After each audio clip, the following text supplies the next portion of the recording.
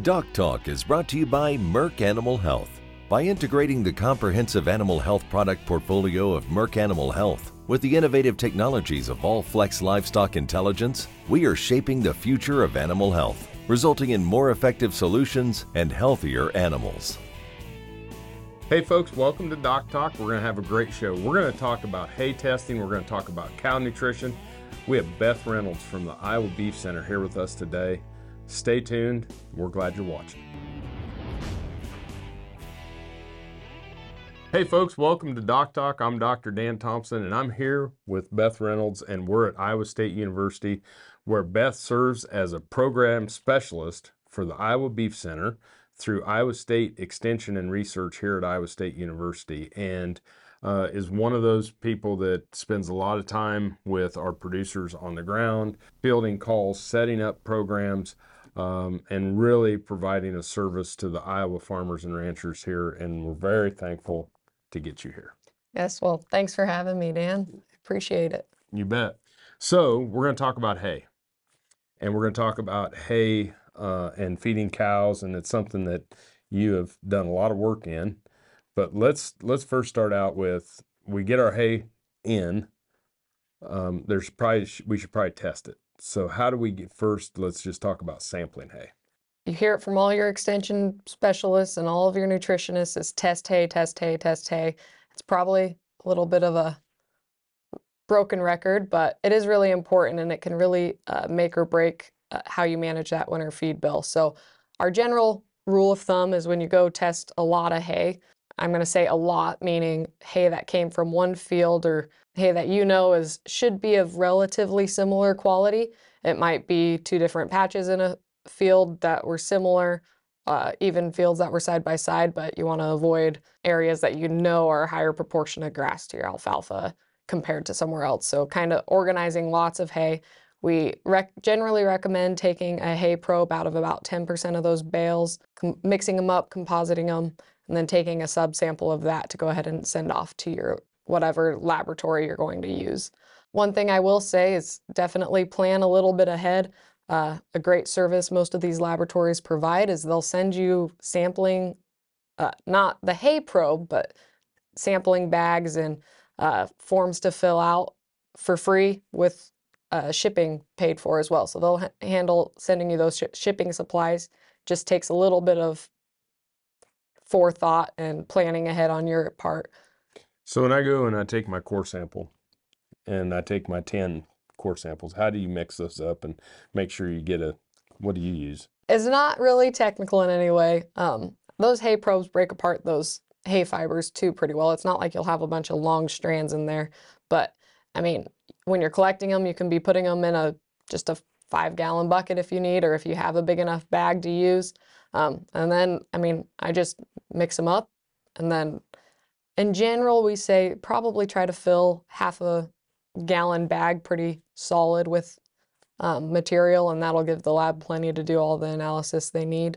They don't need a lot, but depending on how wet the sample is for hay, less is needed than if you were using a silage or something with higher moisture content. So then, just to clarify, if I have different distinct types of hay, do this 10 core samples within each different group. Or 10 to 15 cores, or a core from about 10% of the bales is our general. It kind of depends on how big of your lots are. If you only have 5 bales from a field, you probably don't need to take more than 5 cores. But the more representative, the better. But that's a lot of extra time. So it's perfect. All right. Well, we're getting our samples off to the lab. When we come back, more with Beth Reynolds on hay quality, hay testing, and feeding your cows.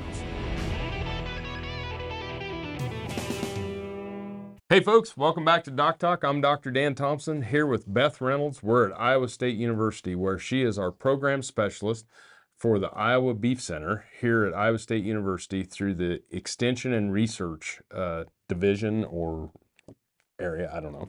But anyway, we do work here at Iowa State together, and Beth is a great resource. She's a nutritionist and a great resource here on cow nutrition. And we got our samples to the lab, and now we probably got a form to fill out on what we want, right?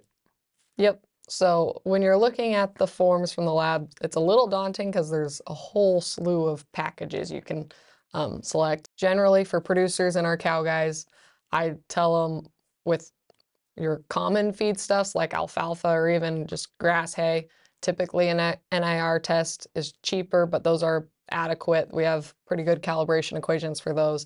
If you're getting into some more like annual forages or more novel feedstuffs that you think are less common, then that's when you'd consider doing those more expensive wet chemistry options.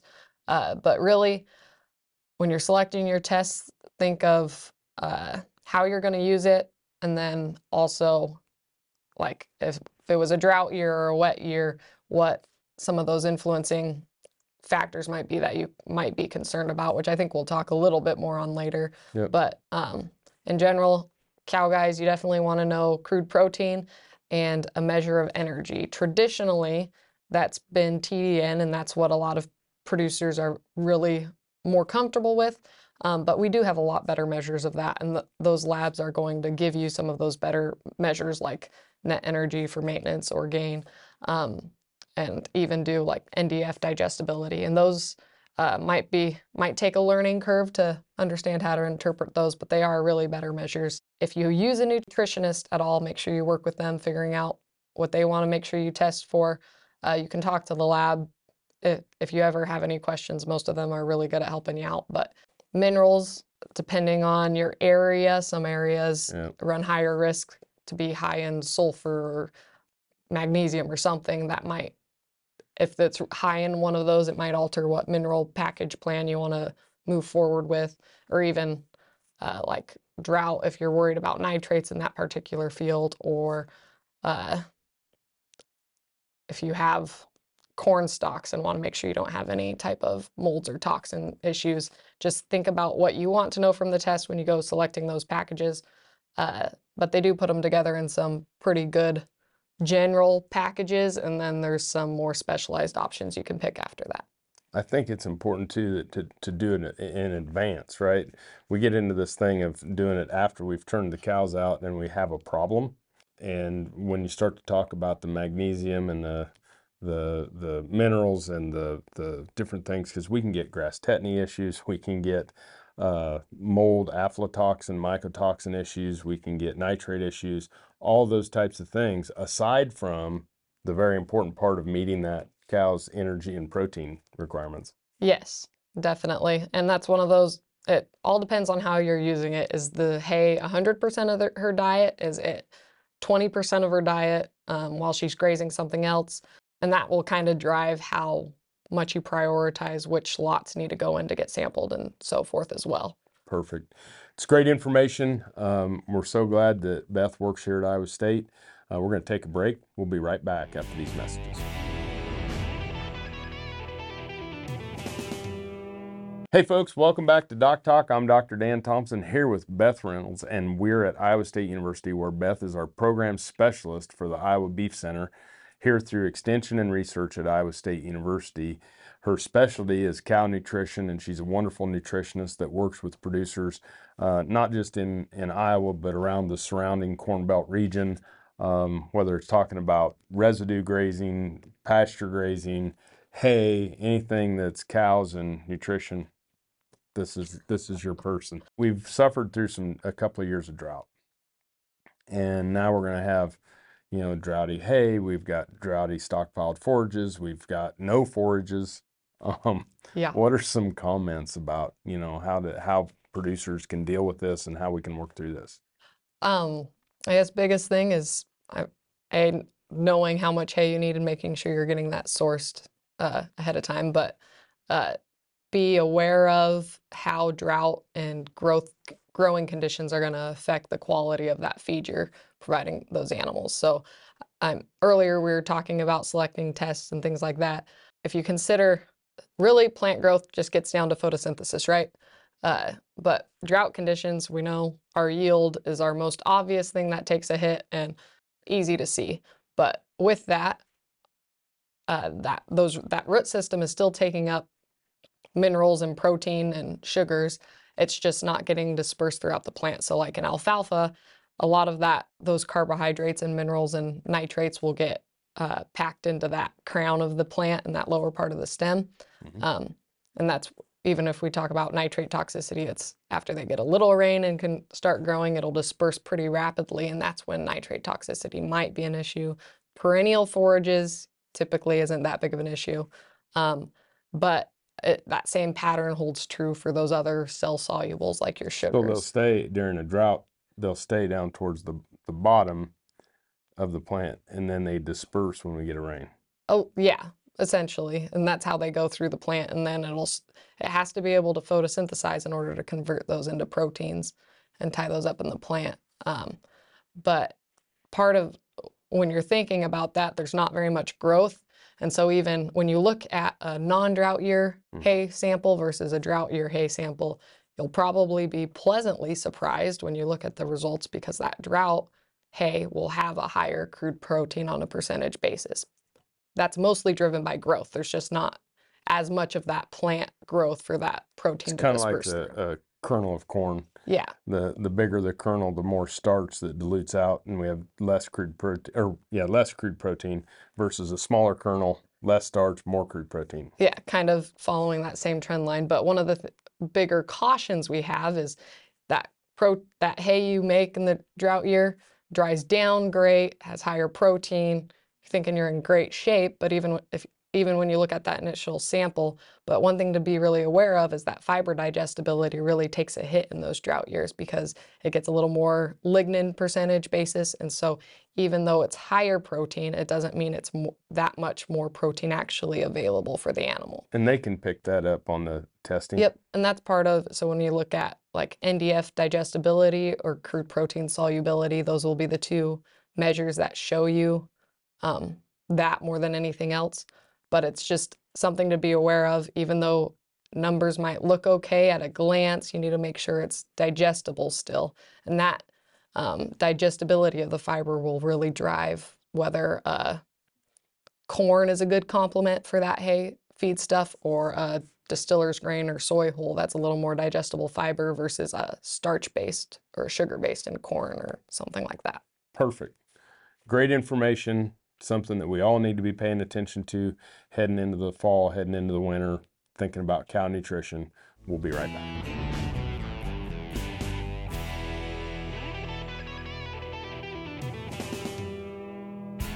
Hey folks, welcome back to Doc Talk. Dr. Dan Thompson here with Beth Reynolds, who's a nutritionist, and she is a program specialist for the Iowa Beef Center here at Iowa State University through Extension and Research.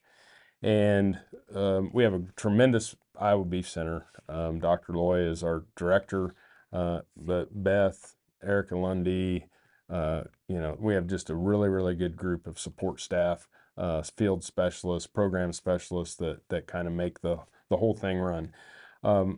During the break, we started talking about, after you get your samples, how to implement those based on your different types of hay and where the cows are at physiologically.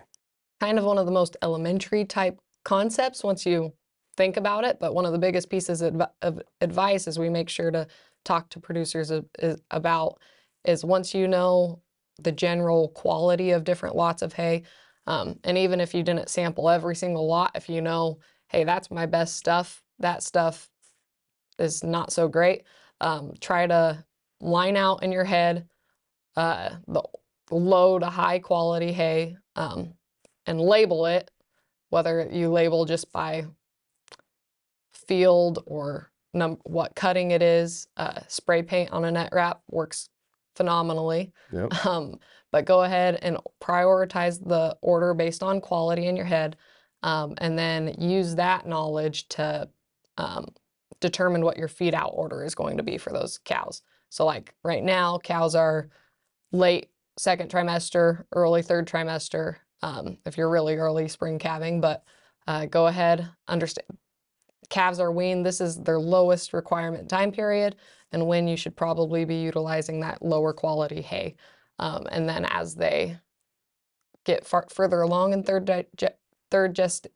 trimester, Yep. late gestation, increasing that quality of hay and saving the best stuff for that early lactation if you're not able to get out to pasture at where your calving timeline falls. So knowing that. And just even with that, if you start feeding good stuff now, you'll struggle to get cows to eat the bad stuff later too. They Yeah. definitely have their taste preferences, and if you're on that increasing curve, you shouldn't run into any issues. And if you think about what Beth has said today about testing, it's preventing bad things from happening, from toxins or low minerals or things to that nature, understanding the quality of crude protein and energy, the digestibility to match it with what other supplements you're going to have, and then ranking that hay, getting it to a point where you're going to go from the lowest quality to the highest quality from second trimester to lactation. Yep. And once you have that information, you'll be able to be better equipped to source the lowest quality or lowest cost feed stuff that best matches what you need as your supplement. Like a drought year, again, I said digestibility typically takes a hit. So supplementation is probably going to be advantageous, not only just so they get enough to eat, but just the availability of, hey, you are probably going to have to be sourcing other feedstuffs. And if you have the option to feed them in any other, like even just bucket feed a little bit of corn, a little bit of piles of corn on top of your rolled out hay, that kind of thing can kind of stretch that forage supply a little bit better, because I'm guessing most areas in the US this year, finding hay will be our biggest challenge. It's going to And be a huge hay, challenge. if you've tried to source any lately, your pocketbook feels it. So Yeah. Well, thank you so much for being on the show. yeah, thanks for having me. I appreciate it. Great information. Folks, thanks for watching Doc Talk. Remember, if you want to find us, you can find us on the web at www.doctalktv.com. Always work with your local nutritionist or veterinarian. With Beth Reynolds here from Iowa State University, I'm Dr. Dan, and we'll see you down the road.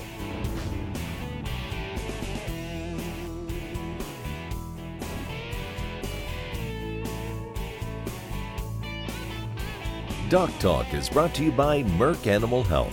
By integrating the comprehensive animal health product portfolio of Merck Animal Health with the innovative technologies of All-Flex Livestock Intelligence, we are shaping the future of animal health, resulting in more effective solutions and healthier animals. Stressors that trigger bovine respiratory disease are all around.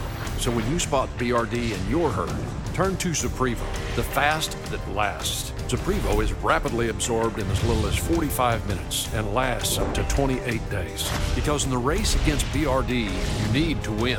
Ready, set, Zuprevo. In case of human injection, seek immediate medical advice. For use in beef and non-lactating dairy cattle only. For prescribing information, talk to your veterinarian or visit Zuprevo.com. Valley Vet Supply sees the hard work and effort of you and your animals to achieve your goal of being a champion. And we're here to help along the way. To the cowboys and cowgirls, to the dreamers, we see you.